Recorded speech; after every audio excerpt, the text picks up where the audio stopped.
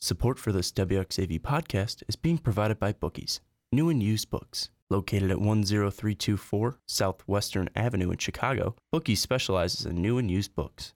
Their selection includes new releases, bestsellers, and books that are out of print. For more information, please visit their website at bookieschicago.com. You can also find them on Facebook by searching Bookies Chicago or call them at 773-239-1110. Hello and welcome to A Great Woman and Her Time, a WXAV 88.3 FM series that examines the extraordinary life of a 19th century Irish woman. And now your host, Graham Peck. Hello, my name is Graham Peck, and I am a professor of history at St. Xavier University in Chicago, where I have taught since 2002. I have published a book and produced a film about the origins of the Civil War, and you can learn more about my career by visiting my website, civilwarprof.com.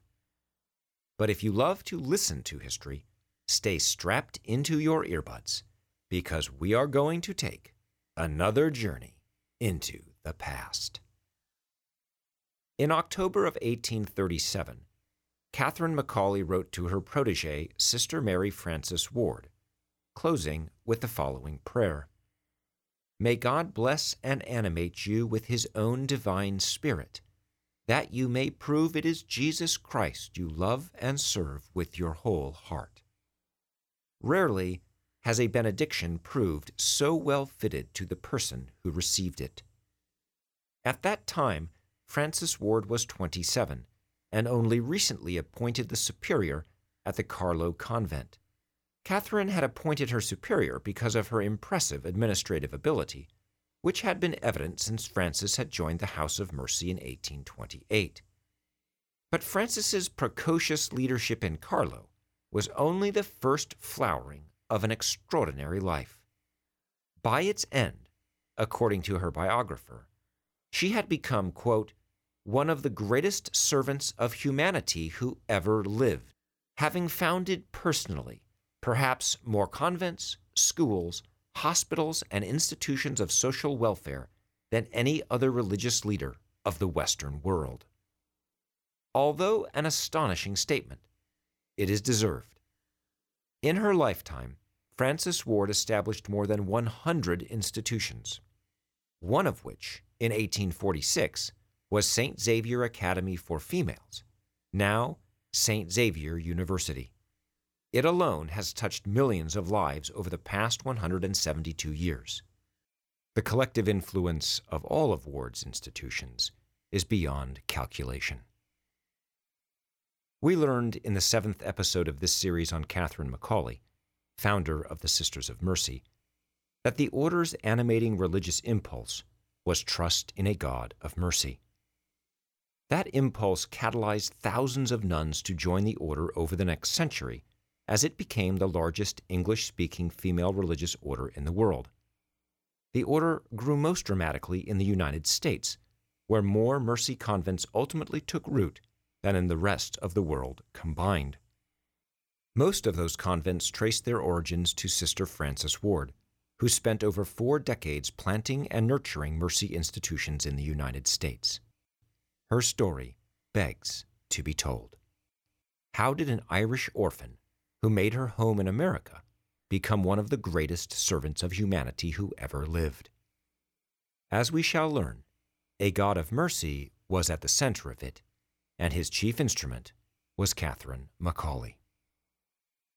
The early life of Frances Ward, like that of Macaulay, was marked early and often by terrible loss. Her mother died shortly after her birth, and she was raised by her father and an aunt. When she was 9, her father lost his estate and relocated to Dublin and sent Frances and her sisters to live with his brother. 5 years later, Frances's brother John, with whom she was extremely close, died on the day he had expected to be ordained to the priesthood. And only months later, Frances's elder sister died, followed shortly by her traumatized father. It was an appalling set of blows, and in 1824, at the age of 14, Frances was suddenly an orphan. Yet she did not wilt. Intensely spiritual and very strong-willed, she developed an independence of mind that was highly uncharacteristic of young Irish Catholic women of the time. She paired it with a kind-hearted sympathy for others, the fruit of her own tremendous suffering. Unknowingly, she was forming into an ideal co-worker for Catherine Macaulay. And once they met, in 1827, Frances's life would be forever changed. They met through coincidence. Frances had moved to Dublin and become friends with Mary Macaulay, Catherine's niece. Consequently, Frances frequently saw Catherine, who was living with Mary's family in order to nurse Mary's dying mother. To Frances, Catherine seemed extraordinary.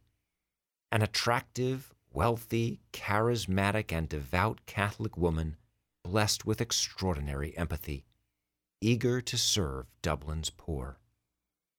Soon Catherine became the mother that Frances never had had, and Frances accepted her invitation to join the House of Mercy, which opened shortly after they met. Catherine, Frances, and several other young women, including Mary, were together carrying out the works of mercy, praying and attending Mass, teaching and lodging poor girls, and caring for the sick. Day after day, her biographer writes, Frances, quote, learned with Catherine Macaulay both the spiritual depth and the practical hard work of founding an institute of mercy. Above all, she learned from Catherine the mysterious secret of trusting completely in God alone, a way of life which was to be her spiritual strength in the long years to come. Catherine Macaulay would remain Frances's model as a sister of mercy for the remainder of her life. In 1837, Catherine appointed Frances as the first superior of the Carlow Convent. Frances developed independence there, as Catherine expected and desired, but Frances still benefited from Catherine's instructions, receiving from her many letters. When Bishop Edward Nolan, who had been extremely supportive of Frances and the new Carlow Convent, suddenly died, Catherine reassured Frances that Jesus Christ would, quote, pour down abundant consolation. And when one of Frances's young sisters passed away, Catherine instructed Frances to, quote, be cheerful and happy, animating all around you, thus showing your confidence in God's blessing. And indeed, despite some setbacks, the new convent was a splendid success. In addition to recruiting a steady influx of young sisters, Frances opened the first pension school in Mercy history in 1839. Pension schools were tuition schools, designed to educate the children of wealthier Catholics while providing funds for the convent and serving as a recruiting ground for sisters. It was an innovative idea that spread throughout the order, including to Chicago in 1846, when Frances founded St. Xavier Academy for Females, which was also a pension school. Such innovations characterized Frances's life over the next 4 decades. In 1839, 1840, and 1842, she demonstrated her evangelical zeal by starting new mercy convents in Ireland. Consequently, in 1843, the Bishop of Pittsburgh, Michael O'Connor, requested that she found the first Sisters of Mercy convent in the United States. The task was daunting. But before she even set foot on the land of her adopted country, while aboard ship in New York City's harbor, Bishop-elect William Corder of Chicago met her and asked her to found a convent in his city also. She founded both convents and did much, much more. In 1847, she opened Pittsburgh Mercy Hospital, the first hospital west of the Allegheny Mountains and the first mercy hospital in the world. To this day, it is a distinguished medical center. Frances also inspired Chicago's Mercy Hospital by planning for it during the founding of Chicago's convent in 1846. The hospital opened in 1853 and has served Chicagoans ever since. Incredibly, her pace never slowed. Over the next 37 years, she would found 26 additional convents, many of which subsequently created new foundations of their own. Hers was the tree of innumerable branches. And yet, at the root of it was the same humility practiced by Catherine McAuley. When Frances left the Chicago Sisters in November of 1846 to return to Pittsburgh, she exhorted them to practice what she called, quote, a spirit of poverty in order to cultivate charity.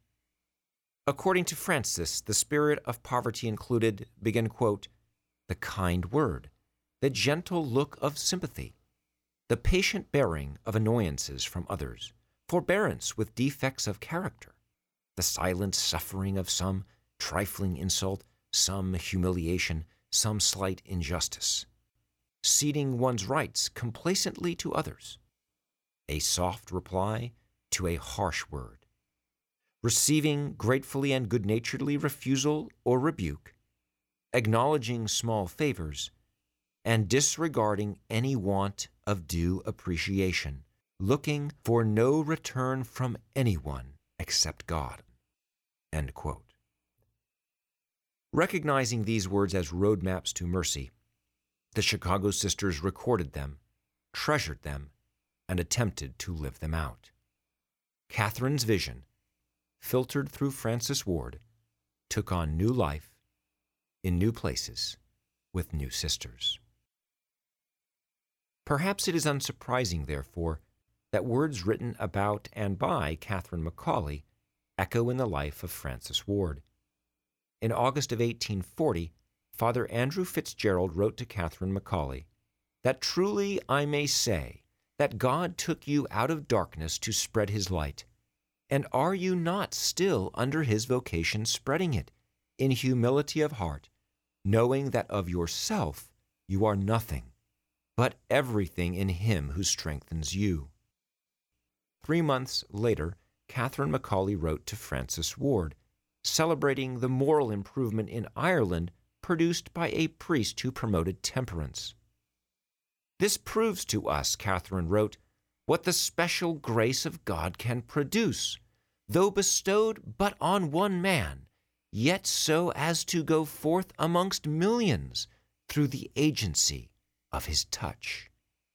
These 2 quotes could have been put on the tombstone of Frances Ward.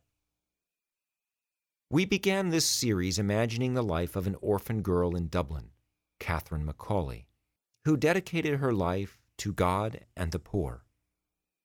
It would seem a story unlikely to deserve the title, A Great Woman and Her Time.